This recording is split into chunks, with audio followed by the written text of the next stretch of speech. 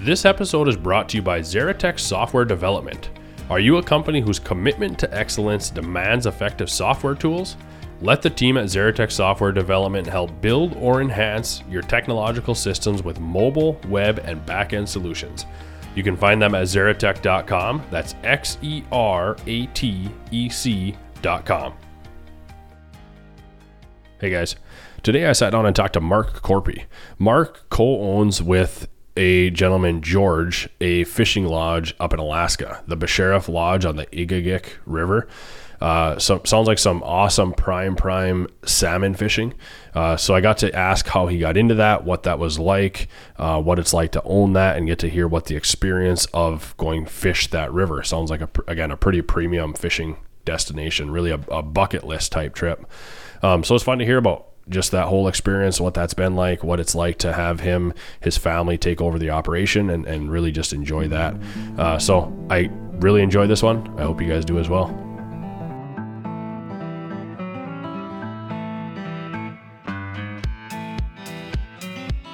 Welcome to the Obsessed Podcast. I'm your host, Logan Herkus. In this podcast, we get to meet and hear from folks who are obsessed with a wide array of interesting endeavors.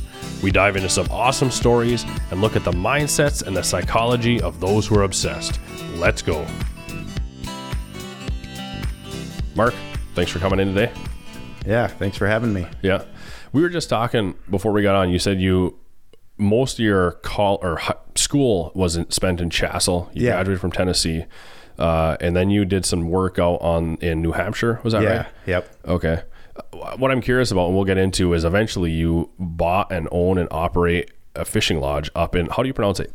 Egegik, Alaska. Okay. Yep. Which is on the peninsula? Yeah, it's on the peninsula, and it's just below the Sheriff Lake, which is the second largest lake in Alaska. Okay. And when I say peninsula, I'm even second guessing myself. That's the Kenai Peninsula? Yeah. Okay. Yes. Not too far from Kodiak, or Kodiak's a couple hours east of there, I think. Is that right? Yep. About 50, 60 miles flying. Sure. Right. Okay. And then, so I want to get into that, but first I want to get into, you spent some time out west, and that was inspired mainly because your wife has spent time out there, or did you also have a drive Yeah, she was from out there, so I met her in Florida. Kind of followed her out there one summer and got into construction, owned a framing crew out there. And so we were there for 6 years. Okay. Yeah. This podcast started from my passion for mule deer hunting and out west. And I love it out there. And every family vacation that I can get on, we go out west and do loops out there, whatever we can do. Yeah.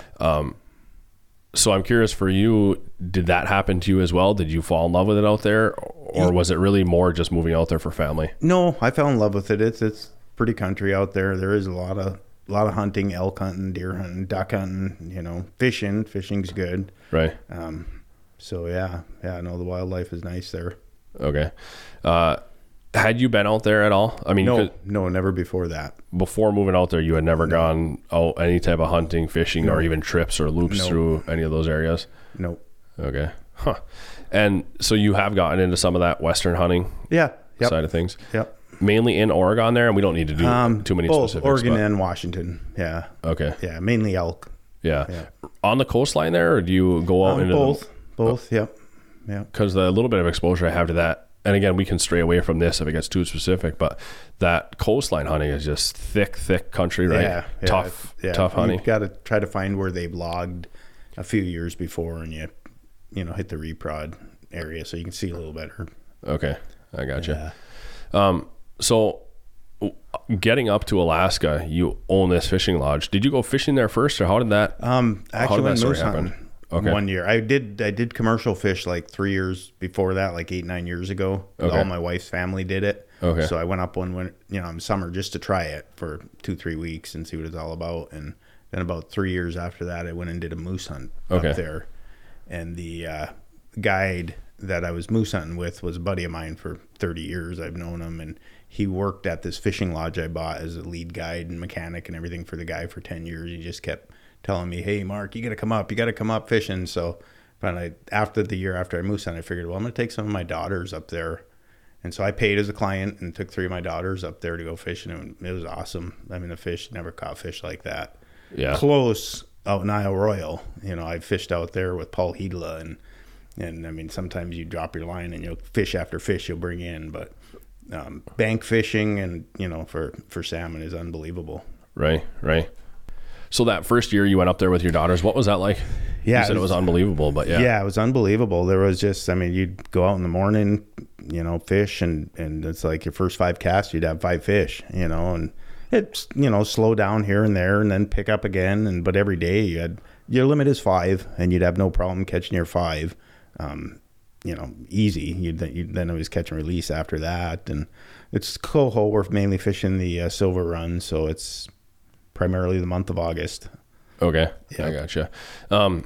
But the landscape, what does that look like? I was just looking before you came on at some Google images, stuff like that. But what is the landscape, the setting? It's all tundra, rough tundra. I mean, it's hard to hike through. It's like walking on a mattress, Yeah. And, but yeah, it's all tundra, not really any trees. The rivers, it's all clear water. It comes right out of Basheriff Lake. So it's like a gravel river, and it's 450 yards wide at our lodge. So it's a big, wide, slow moving river. Okay. Yeah. How big is that Basheriff Lake? It's like 60 miles across. It's the second biggest lake in Alaska. So it's real deep. But from the Basheriff Lake to Bristol Bay, the Egegik River runs 30 miles from the lake to the bay, and there's only 18 feet of elevation. So it's a real slow moving, shallow, can be shallow. Right. Big rocks in it. Yeah. Okay. And some mountains off in the distance? Oh, yeah. Right? Yeah. You can see a lot of mountains off in the distance. Yep. Okay. Yep. So you've got a tundra setting with a somewhat wider, slower moving river that hits the Basheriff Lake, heads out into Bristol Bay then? Yeah. Okay. Yeah. It's coming from the lake going to the bay. I gotcha. Okay. Yeah. Just trying to get a feel for what the setting was like. And did that... So the fishing was awesome that first time. Was that your first time ever going to Alaska? The commercial fishing. Yeah, I did the commercial, then the moose, and then this. Okay, I gotcha. So yeah. I'm just curious for you and your daughters, what was the fishing? Obviously a huge component, but like the mystique of Alaska and the landscape and all that. Was that all had to have been part of it? Yeah. The whole thing was kind of, it's kind of something you'd read about, and it's remote. It's flying only, so you fly in with either a float plane or they got planes that have these big fat tires. There's one sand dune we can land on upriver, but just the whole mystique of it. My girls loved it. I mean, there's no cell phones or any of that. And I mean, we do got cell phones that we use, and people can call home and say, "Hey, we made it," because you need a booster and special phone. But yeah, there's no internet, and you just unplug and fish. And awesome, we got an awesome chef. The food's awesome. We supply all the gear. You bring waders and rain gear. Right. And everybody leaves with close to 50 pounds of vacuum packed frozen fillets. Yeah. So unreal. So to this day though, no service other than with a satellite phone or something like that. Yeah, we got a booster for a cell phone. So Bristol Bay Cellular, we put one of those SIM cards in our phone, and you got to stand in a certain spot, but you can call out of that. Satellite phone would work too, but sure. Okay. Otherwise.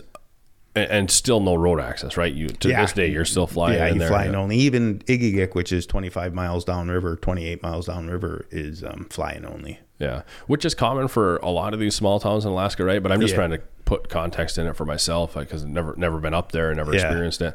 Is anywhere on that Kenai Peninsula can you access by road, or is it all flying? I'm not sure. There's got to be some areas you can drive into, but maybe more at the base of it or something like that. Hey? Yeah.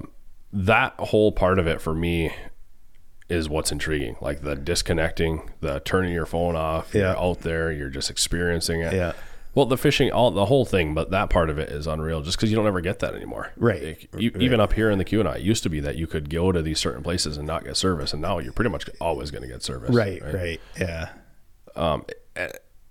Are you an exception? You must not be an exception in Alaska to have limited service. Hey, there must be a ton of huge countries. Yeah, there is. And they could get, the previous lodge owner did have a big satellite dish. He was able to get internet. They sell it in blocks and it gets used up quick. You got a lot of clients there and, they want to send pictures home or whatever. So you're buying minutes steady. You can't just like pay $1,000 a month and have unlimited or anything like that. So, right. And then he did have a big satellite dish where he had TV, but we've asked the clients and none of them want it. So in the last 2 years we've ran it, we haven't bothered hooking any of it up. And I was going to say, because that's got to be part of what your clients are looking for, right? I mean, yeah, that's what they want. They're there for 5 days to fish and visit, and that's what they said, that you get a lot more visiting with other people they didn't know, or whatever, by not having the TV going, or right.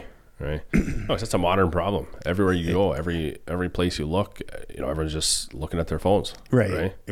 Do you think about that a lot when you're at your place or anything like that? Is that a conversation you have? Yeah, not much. No, I don't think of, hey, I'm missing my phone, or right. The girls don't never say anything because they come up and help guide now. So we're there 6 weeks, and it's fun. Right. Or even more so, think about like how sweet it is that we're not on our phones. Like, look at these five strangers here chatting, that if we were in any normal setting, they wouldn't even be having a conversation. Right. No, that's exactly right. Yeah.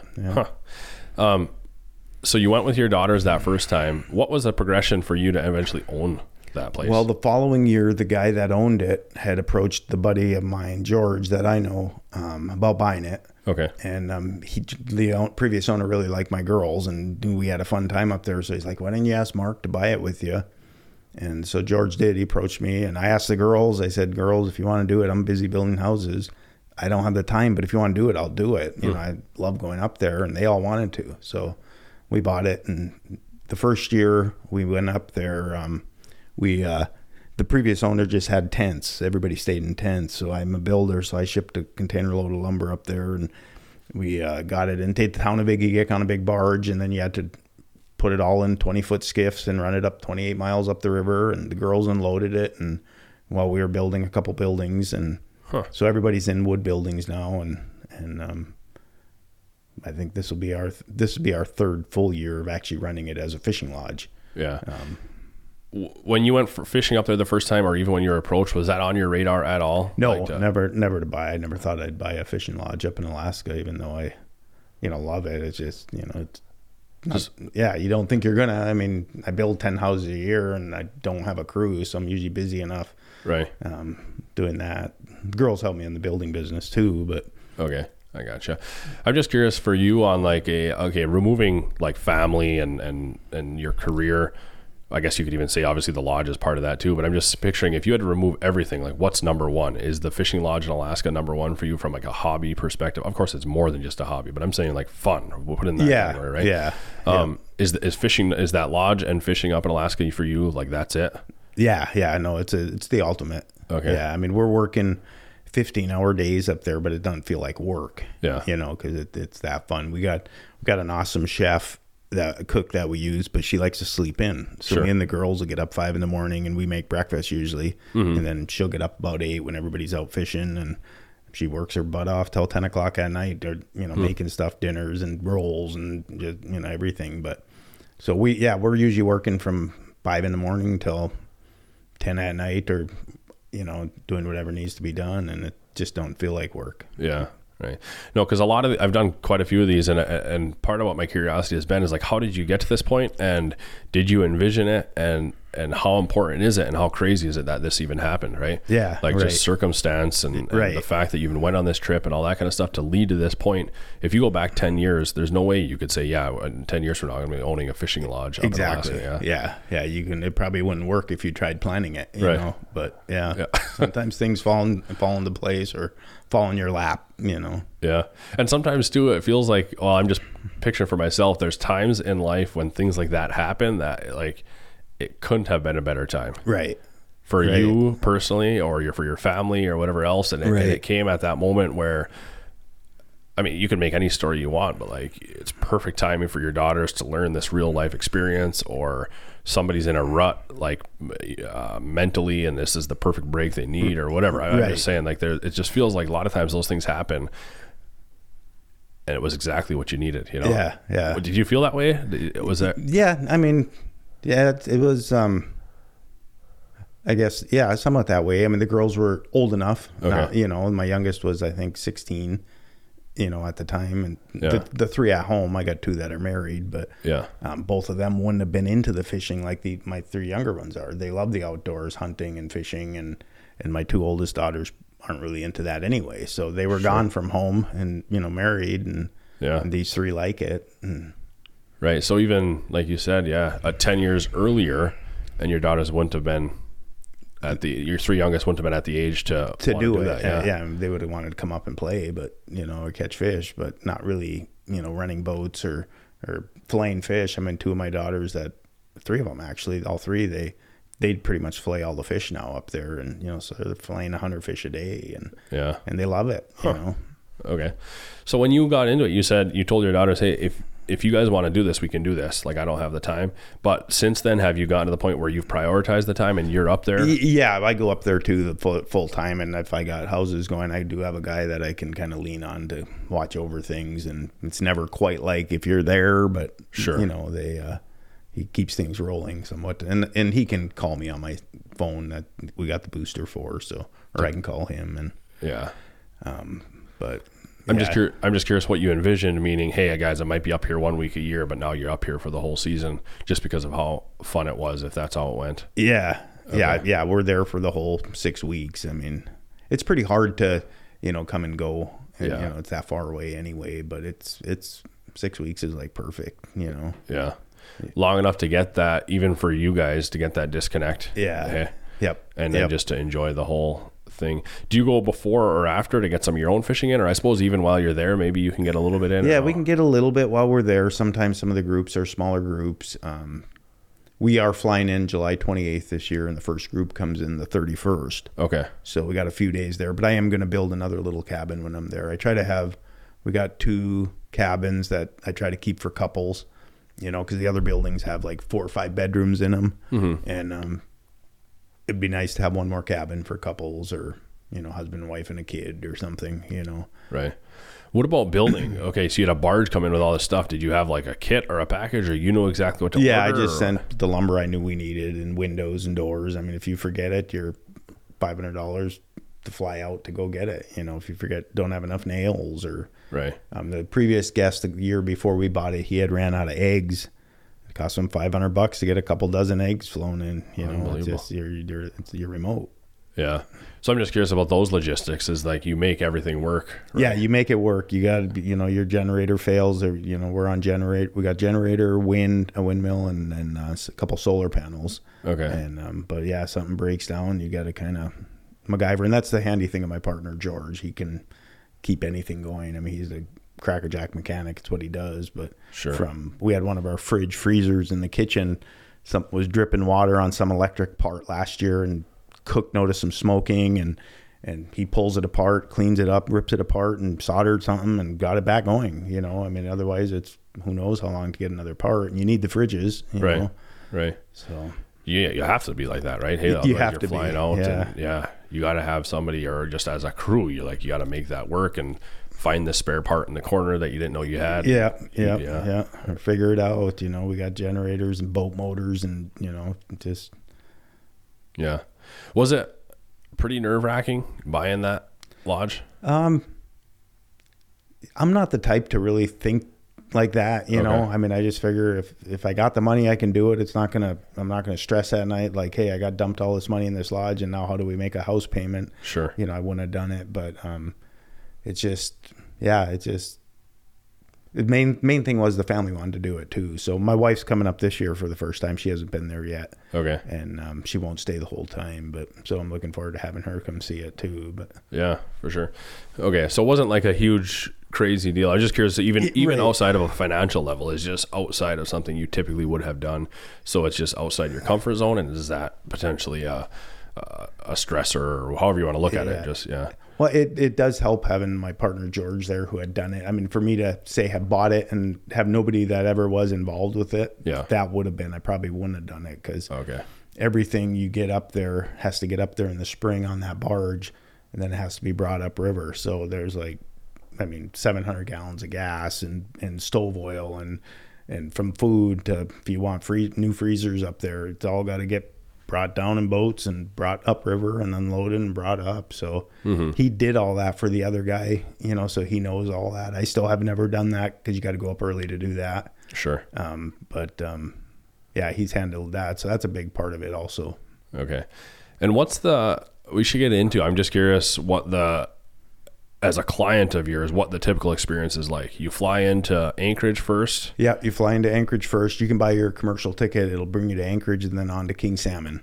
Okay. And then from King Salmon, we hire a charter plane to float. It's usually a float plane, but that'll fly you to the lodge. So they'll come to King Salmon Airport and pick you up, take your bags, and bring you to the lodge. You show up at the lodge, and then we'll show you where your room is. You're usually getting it there in the afternoon. Okay. And we'll get yell fishing that afternoon if you want. Some people don't want to. A lot of them do. Mm-hmm. And then usually we'll have dinner around 6:30 or 7 and hang out. You know, people play games, do whatever they want, read books or whatever. And then usually the next morning we'll get up at probably, I have breakfast usually ready by 6:30. Mm-hmm. And we're out by the boats by 7. So we got 5-6 boats, and we just use the boats just to get to the spots on the river. Okay. We're bank fishing on the river. Yeah. And pretty much whatever a client wants, whether you're spin casting or fly fishing or anything like that, or how does that? Yeah. Whatever you want to use. We got all the gear, but a lot of fly guys will bring their own gear too. Okay. But if the pole breaks or something, we got spare poles and sure. Yeah. Is there like okay. So whatever a client wants, so any skill level, right? I mean, Right. We got a guide that's really good with flies. He can work with people. He'll help teach, how to fly fish. And every group of like 6 people, we usually have a couple guides working with them, and we'll do as much as they want us to do. If they want us to bait every hook and take the fish off the hook, we do all of it, Sure. Yeah. And taking the boats, but do you ever go out into the Bashara? The lake itself? Rarely. Yeah. We have been out there. Nobody really goes into there. I'm sure there's some big lake trout in there. I've heard there is, but sure. Usually the fishing's good enough in the river. We try to get everybody up to the lake once at least, just because it's beautiful. Just to see it. Yeah. Just to see it, and you can fish the throat or the opening of the lake, and you'll catch some salmon in there because that's where they're going. Right. Okay.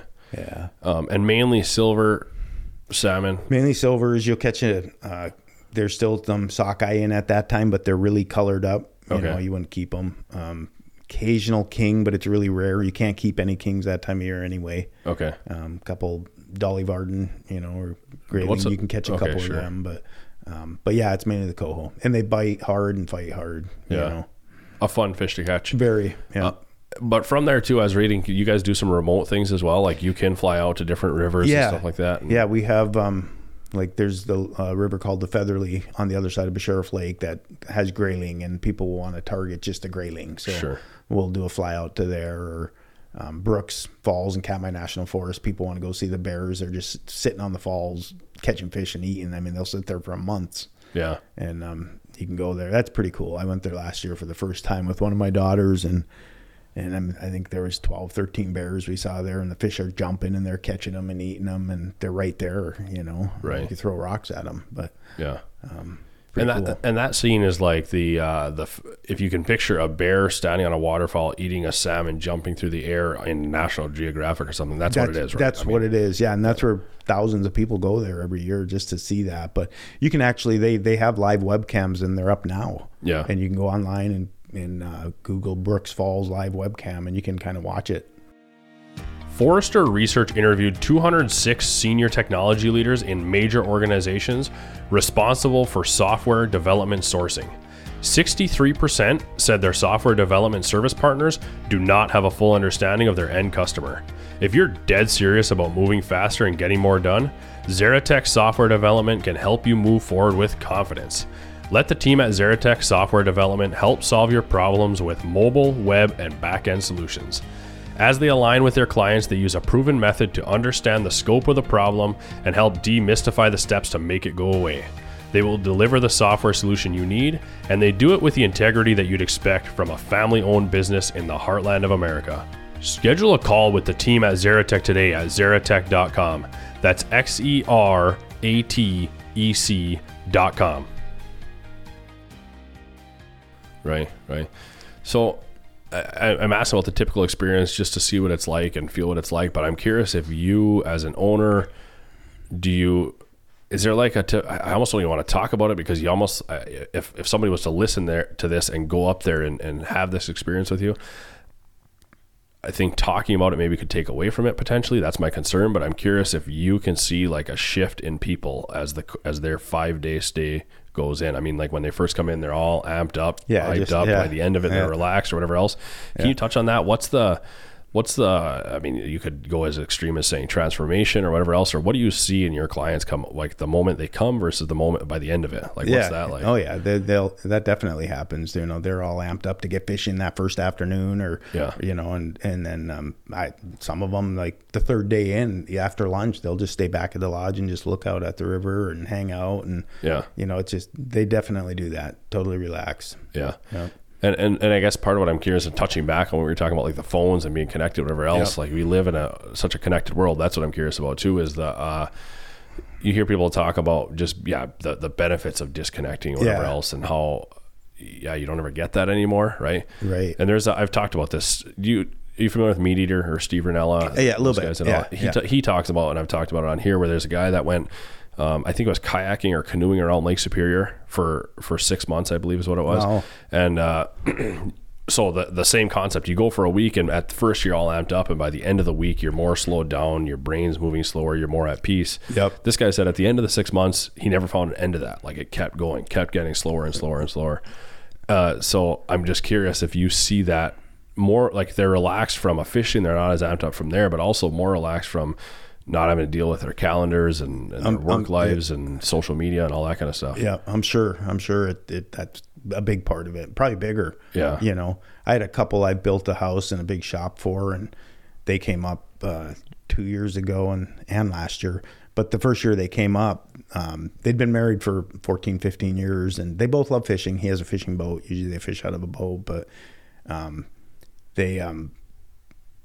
she told me, like, the third day in, she said, this is the best vacation we've had in 14 years. Yeah. And he told me, Mark, he said, I love reading. He said, I haven't read a book in 2 years. He said, I've read 2 books while I'm here. So it's not even, like you say, it's not even the fishing. It's just the relaxing and the nothing, you know, nothing to look at. So you're going to pick up a book and read it. And you remember how much you do love reading a book, you know, if you want to do that in the afternoons. And it's your trip. Whatever you want to do. If you don't want to go fishing 7 a.m, you want to sleep in and go out at 9, we'll come back and get you and bring you somewhere to fish at 9. It's all about you. Yeah. Do you find, are you a reader? Yeah, I love reading. Okay. Yep. And do you find you read more up there? Probably not. Well, I don't, because I'm so busy. You know, I'll bring a couple books up there, but I'll read more here. I mean, usually I read on trips. I don't read at home much because I'm busy working, you know, but. No, there's something for me that I've noticed along those same lines of when I'm, like, I go out west hunting all the time, or as much as I can anyways, right? When I'm on that kind of a trip, I leave it. It's just unbelievable. By the end of it, I've relaxed, but also it's like you talked about that couple said that's the best vacation they ever been on. There's something about going on like a fishing trip or a hunting trip where you don't feel like you need to be going see these 20 other touristy things. Like, you're just there to do that. Yeah. Right. And that in itself is relaxing, not feeling like you have to run so many different directions and it slows you down or whatever else. And you're in that scenery too, where you're perfectly fine pulling up a lawn chair and hanging out for 4 hours. You know? Yeah. Yep. I don't know. Something about that feels different than going to Disney World or something like that, right? Where you don't ever get that break or that peace or. Well, and that's one thing, like there's nowhere to go, you know, like you can come up here and UP's, it's remote, but you can still plan on, hey, we're going to meet at Siberia for coffee at 7. And then we're going to be at Sumi for pasties at noon. And, you know, well, there you can't, you know, there's nowhere to go, you know, you're going to go fishing and come back and hang out at the lodge. So your whole mindset changes, you know, when you're in a place like that, you know, there's nowhere to go. Right. You can go hiking if you want, but. Sure. And even that's relaxing. Yeah, exactly. Right. Yeah. No, that's part of it. Again, there's a lot of days where busy like everybody, right? But if I look back at my whole day, I might have had 15 minutes of spare time, you know? And you, like, for you guys, I mean, sure, you could be fishing, whatever else, but you might have 4 hours in a world where you haven't had 4 hours in 5 years. Yeah. You know? Yeah. I don't know. To me, I like thinking about the fishing. I like thinking about that side of things. But to me, the magic and the beauty and everything is in just the setting and the place and the mindset that it puts you into and that whole experience of things. Yep. Did you, like, I'm curious about you when you went commercial fishing or going up there with your daughters. Did you experience that? Yeah. Okay. More so probably going up with my daughters, you know. Okay. Commercial fishing, you're in, mixed with, you know, there's 600 boats and there's a ton of people. So it's like busy, you know, and you're fishing around the clock. But There's still no cell service or anything, so you're not looking at phones. But right, but you're not much relaxing time. But yeah, but it's still it's something to see. You know, it was neat to do it. You know? So, but then when you went with your daughters, you said, what was that like though? I asked you earlier, what was it like? But from that level, did you feel that like by day 4, like this is unbelievable from a relaxation or a disconnection standpoint? Yep. Okay. Yeah, that's why it didn't take long. Once my girls said, yeah, they'd like to do it, it didn't take me long to say, let's do it, you know, because I just knew what it was. Okay. You know. And so primarily it's August. Yeah. Starts end of July and goes to September 8th, 9th, somewhere in there. And outside of that, you guys are just shut down? We're just shut down. Nobody's there. We did do the sockeye season. Like the guys right now are fishing Bristol Bay for the sockeyes. That's commercial guys do. And a lot of them, 2.5 million, went up by our lodge. They figured last year. They're right above our lodge actually counting. Huh. And the counters will tell the commercial guys when they can fish. Okay, we've had 500,000 escapement come up the river. You guys can fish now for 3 days or whatever. Sure. And we did try fishing the sockeye last year. We had about 15 clients come up, but it was a little bit harder. The fish are smaller just because they're catching them in the nets down in Bristol Bay, so you're catching the smaller ones coming through. Okay. But it was fun. Everybody had a good time, but it's just there's less clients you can for that amount of time. Mm-hmm. It's just not necessarily pencils to have 15 people come up, and you got to cook, and you got guides, and you got boats, and everything up there for 15, 20 people. You know. Sure. Right. I was just curious if there's like a springtime thing that you could get into or not really. Like we don't get many kings up our river, and a lot of rivers in Alaska are hurting for kings right now anyway. So for some reason, I haven't really heard anybody give me a good explanation why kings are kind of dying off a little bit. Okay. But yeah, there's not really a king run, which would be June. Yeah. Then you get the sockeyes in July, and then silver is usually August. Okay. You know? I gotcha. What about other wildlife and stuff when you're there? Do you see a lot of I mean, Brooks Falls, right? You see that thing, like tour around the lodge and all that, and when you're fishing, you see a lot of things. We'll see wolves, bear, probably mostly bear, but you'll see some wolves, red fox, caribou, moose. Okay. The Alaska state birds, the ptarmigan. You see a lot of ptarmigan, and they kind of come and go. There'll be some years there's none, and then some years there's a lot of them. And I think the year they turn white in the winter, and if there's not much snow, then the animals get them. You know, so kind of they'll die off. It's, but lately there's been quite a few, so they're pretty cool birds. Okay. And the caribou and that same thing, is it where the migration's at or something like that? Yeah, there used to be a huge migration through there, and you can see actually from our lodge, there's an old caribou cabin that natives would hunt out of years ago. Huh. But there's not as many coming through there for whatever reason. The migration changed somewhere else, and I think maybe last year total we saw 10, 15 caribou. You'll see them in little pods of 2 or 3 and 5 maybe. Sure. The caribou cabin, you can see that from your lodge? Yeah. Okay. Yeah. What is it? What does it look like? It's just a little building, you know, maybe 12 by 18, but that's kind of ramshackled. I mean, you know, it's kind of pretty much deteriorating, but the structure's still there. Sure. Yeah. But like built out of old posts and stuff like that, or what's it's I think it's plywood and stuff. It might be built in the 50s or something, you know. So more recent, but still it was a migration hunting shack, whatever else. Okay. Yep. Huh. And the bear, you see quite a bit of those. Yeah, you see quite a few bear. They kind of usually holler and they head the other way. We never had where they pulled a fish off of somebody's line that's fishing or anything like you can see on TV sometimes. But usually you holler and they leave. Yeah. The younger ones, you got to worry about more the 3-year-olds, or, you know, they don't necessarily know that, hey, this isn't where you want to be. But right. But yeah, usually hollering, they take off. Yeah. And they're fishing. They got plenty of food, so they're fishing and eating fish too.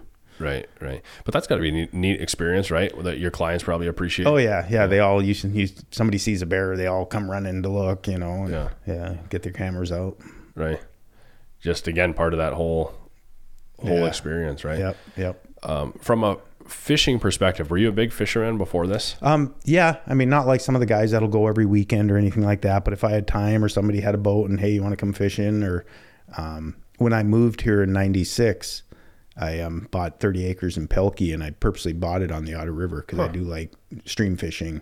So if I'd get a chance on a Saturday after work, or, you know, afternoon after work, I'd go down to the river and fish, you know, along there. And couple times I went out with Paulie Hedel out to the Isle Royal. Yeah. And fishing was usually pretty good where he'd take us there. He'd usually put us on the meat and using gebboos, and we'd pull up some fish. But right. In Oregon, I fish the Columbia River, but it's usually I'm working. You seem like I got to leave home to go do hunting or fishing, because if I get an elk tag, I'll hunt Saturday on road hunt and in the local area. But yeah, just too busy working. Yeah. You'll have to leave the area and not even be able to work for you to be able to hunt and stuff. Hey? Yeah. Seems like. Okay. So, but fishing there, because there is a lot of pretty sweet salmon fishing in Oregon and Washington there, right? Yeah. Yep. And I'm super naive as far as the salmon, that. They would never, the fish you're fishing in Oregon, you would never fish up in Alaska, right? They would never make a cross-country journey or something ocean journey. Right. The salmon usually come back to the same river they were spawned in. Okay. So the ones that are coming back up the Egegik River where we are, they were born up there 4 years ago usually, and some will come back in 3 years, but usually it's like a 4-year cycle for the salmon, and they die, Yeah. I'm just wondering how far do they go out there? Do you have any idea? Yeah, no, they go a long way. I mean, we're 28 miles up from Bristol Bay. Okay. And some, the fish we're catching are still bright chrome and have sea lice on them. So I mean, they can make that swim in a day. Yeah. Right. Do the fish, and again, just no experience with this, do the fish taste different once they're in the fresh water versus once they're in the ocean? Like, is there a transformation that goes on? I don't know. I don't think so. I mean, I think they taste the same as far. I've never heard anybody say that. Sure. Yeah. Good question, actually. Yeah. I was just curious because eventually they get to the point where they spawn and they die. Yeah. Right? And they're no good then to eat. Right. So there's something going on down there, but I was just curious if there's some kind of a transformation early on, like within their muscle or something like that. Yeah. Where the things get different or anything like that. Huh. So, but again, just keep thinking about that experience, the peacefulness, all that kind of stuff. And that seems to be a common theme of what you have. Have you had clients? I would have to guess you have a lot of repeats, or have you had a lot of people that are like, hey, I can't wait to come back? Right. Yeah. We got a group of 10 guys that they've been coming for 12 years and they come every year. I think last year we had 70, maybe 68 clients come up, at 40 rebooked for this year. Yeah. They like it. There's a guy that's been coming 12 years. We actually buy all our seafood from him, like calamari and stuff that we serve up there at the lodge. And he's the CEO of a Pacific Coast Seafoods here in Astoria, where I live. And he's been coming for 12 years, but he'll go to one other lodge for a week and then come to ours for a week. And last year he told me it's just not worth going to the other lodge. He said, I want to book for 2 weeks. Yeah. So he's coming for 2 weeks. And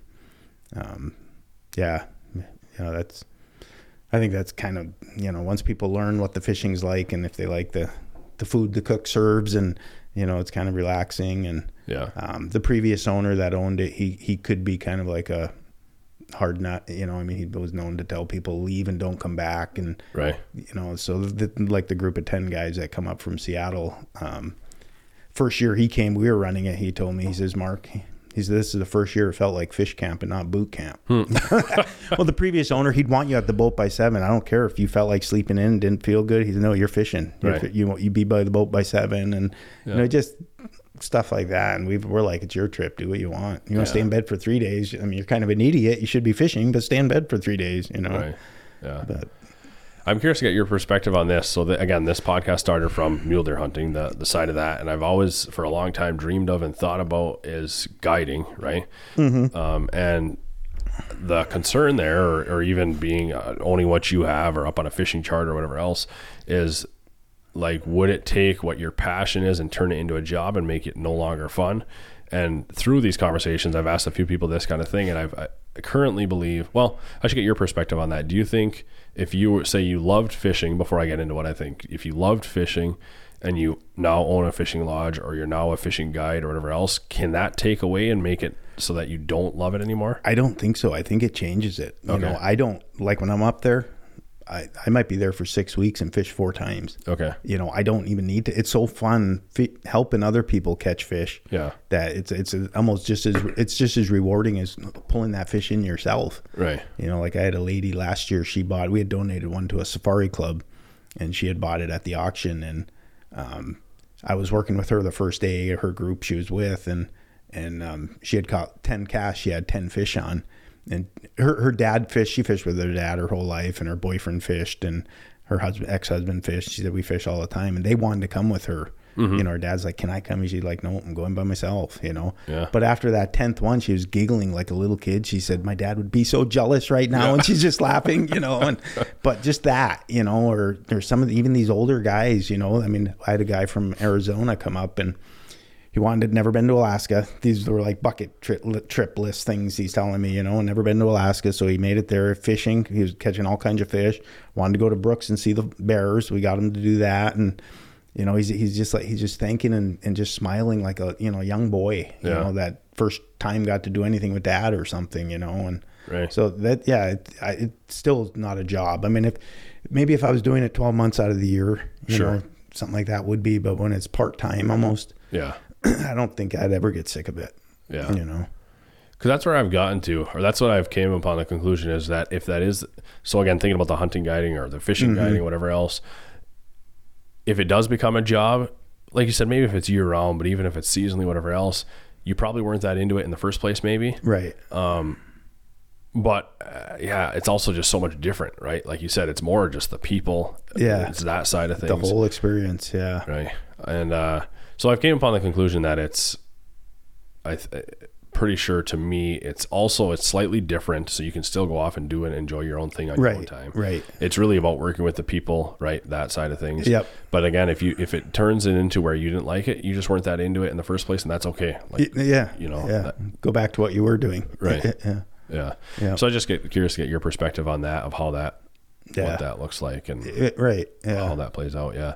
So again, through some of these hunting trips, I've had experiences with people, relatives, whatever else, where we're leaving and that was the best trip I've ever had in my life. Right. Yep. So same thing, right? Yep. It's, to recreate that and let other people live that and see what that's like is pretty neat. Yep. And also too, I'm talking about the guiding and the people side of things.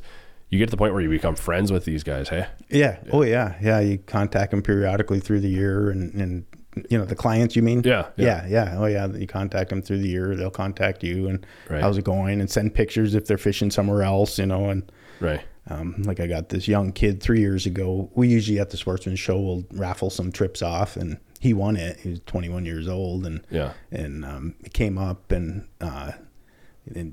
young, does construction. He said, I don't think I can afford to come every year, you know, but he said, I mean, I'm going to try. And last year he paid and came up again, and he stayed, I think he stayed a couple extra days. So he was there 7 days he paid for, and he caught 502 fish, you know, in that amount of time.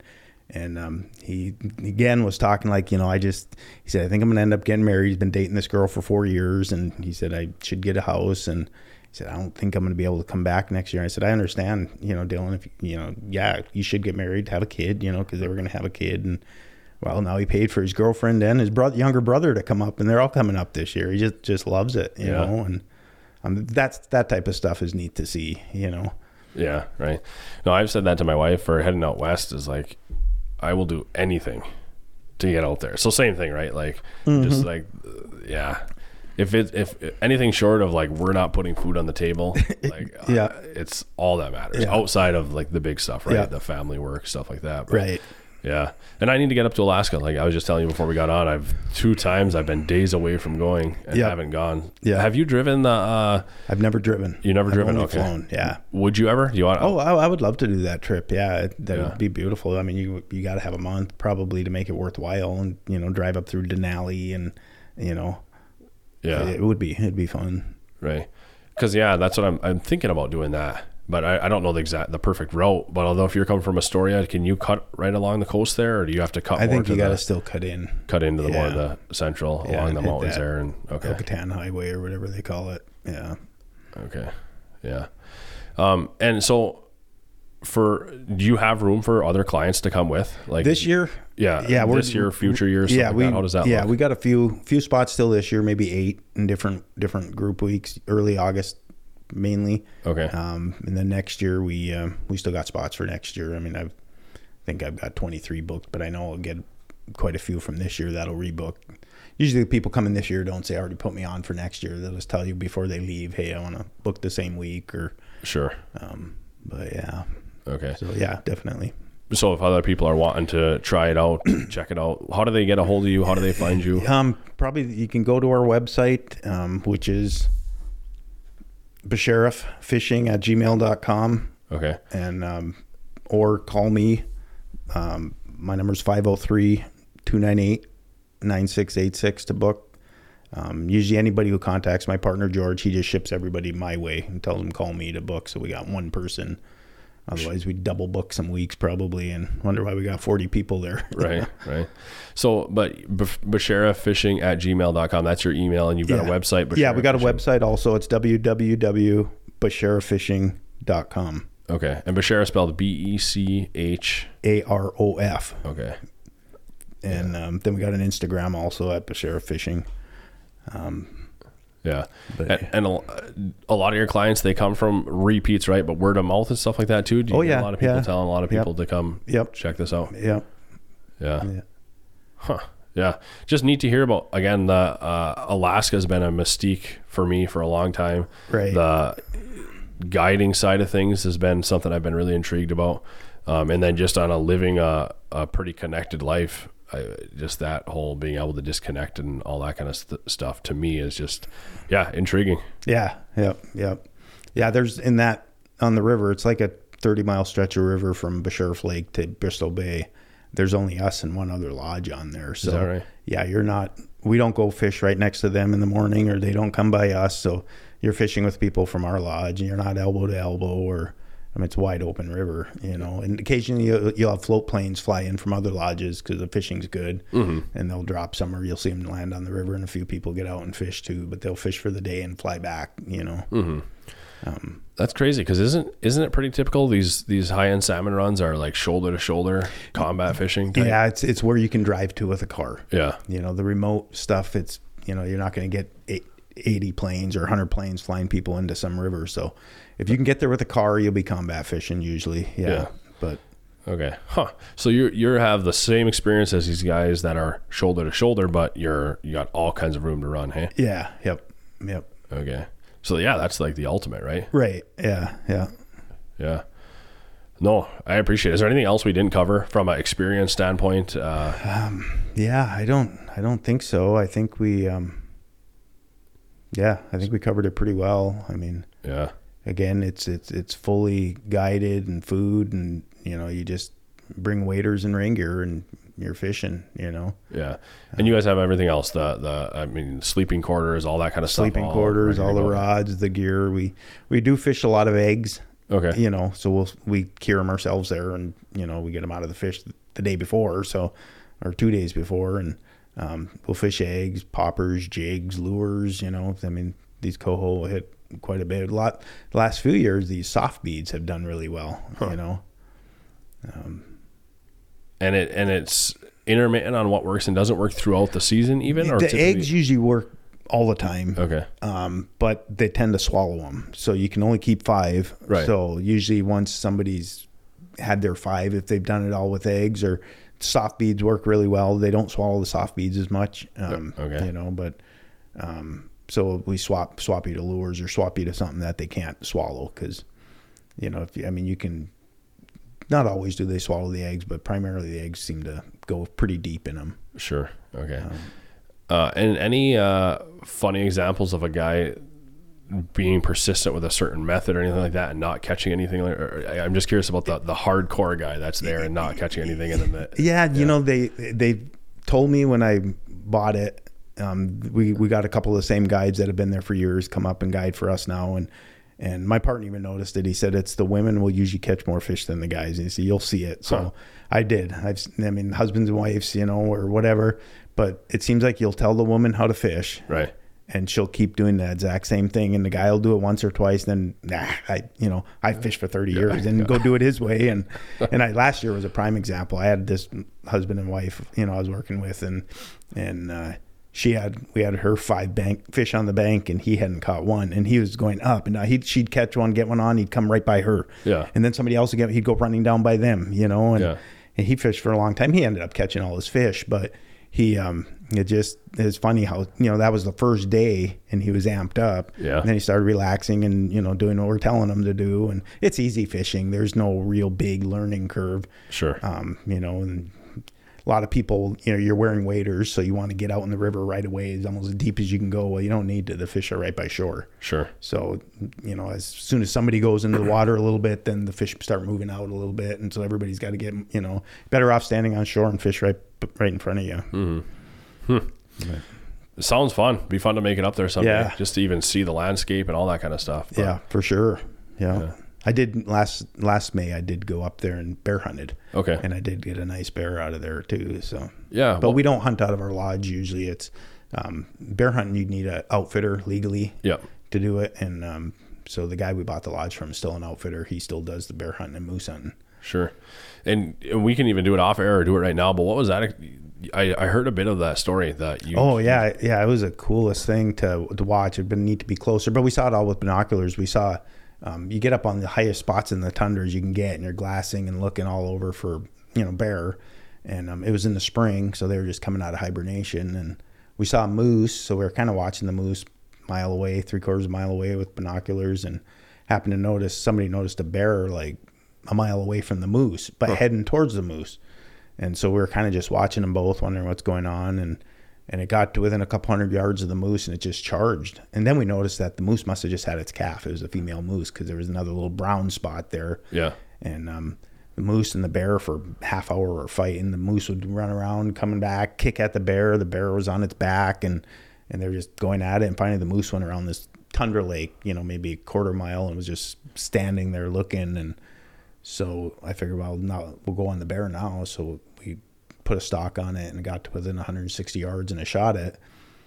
And then the moose came charging back towards the bear, almost got to the bear and then came at us. But it never really had its ears back, and usually if they're aggressive, their ears are back. But we kept backing up, and it got to maybe 25 yards from us and stopped and was just looking at us. And my partner thinks that he was just thanking us for shooting the bear, but anyway, we didn't dare go to the bear that night or that day. We went the next morning. The moose was gone, and the perfectly good calf with the head gone. That bear had eaten the head off that calf, right? And so we when we were skinning out the bear, we cut in its stomach to look at it, and its intestines were totally empty, but in the stomach just was that chewed up bear head, one full calf ear. And the bears they'll eat a bunch of mud and grass before they hibernate, and it builds a plug in their butt. Mm-hmm. And so they don't, they keep all their food in them while they're hibernating, and that plug was still in its butt. So it just come out of hibernation. That was its first meal. But beautiful blonde coastal brown bear. So, right. It was neat to see. I mean, that's nature at what it is, Yeah. Mom just had the calf, I bet you 4 hours before. Right. And the bear could smell it, and yeah, I just woken up from hibernation. Just woken up. I mean, it's incredible. They're smelling. I mean, we'll usually go in the middle of the river and dump our fish carcasses. After filleting them, we try not to have them right by the lodge because the bears will come there. And we've seen them walking up the shore, and then they'll just come right in where we dump the carcasses, and they're 5 feet underwater. Mm-hmm. And I don't know how they smell that through 5 feet of running water, but they will. That's crazy. Yeah. Huh. Yeah, that'd have been a crazy experience just to see that all unfold. Yeah. Like you said, to eat that small moose calf. Yeah. Unbelievable. And to cut it open and see it, and there it is, and all that. Yeah. Yeah, and the mom, she didn't want him to take it, but nothing she could do, you know? Yeah. Huh. No, Mark, I really appreciate you coming on, just talking about this, seeing it. If anybody else wants to go, like we said, check it out at basharafishing.com, or else get in touch with you at those contact places. Yep, for sure. Yeah, fun to hear about. Yeah, it's fun having new clients too. I mean, it's fun having repeats because you get to know them real well, but it's new clients. It's just, I remember the experience 4 years ago, the first time I went there. Yeah. I just remember you're wide-eyed and the whole deal, and it was fun. Yeah, right. Yeah. Well, I appreciate it. Thank you. I appreciate you doing this too. Yeah, giving me the opportunity to talk about it. Yeah, absolutely. Hey guys, thank you for listening today. I hope you enjoyed it. If you have and you feel so inclined, share this podcast with your friends, subscribe to the podcast wherever you listen, and give us some feedback with a review. Until next time, thank you.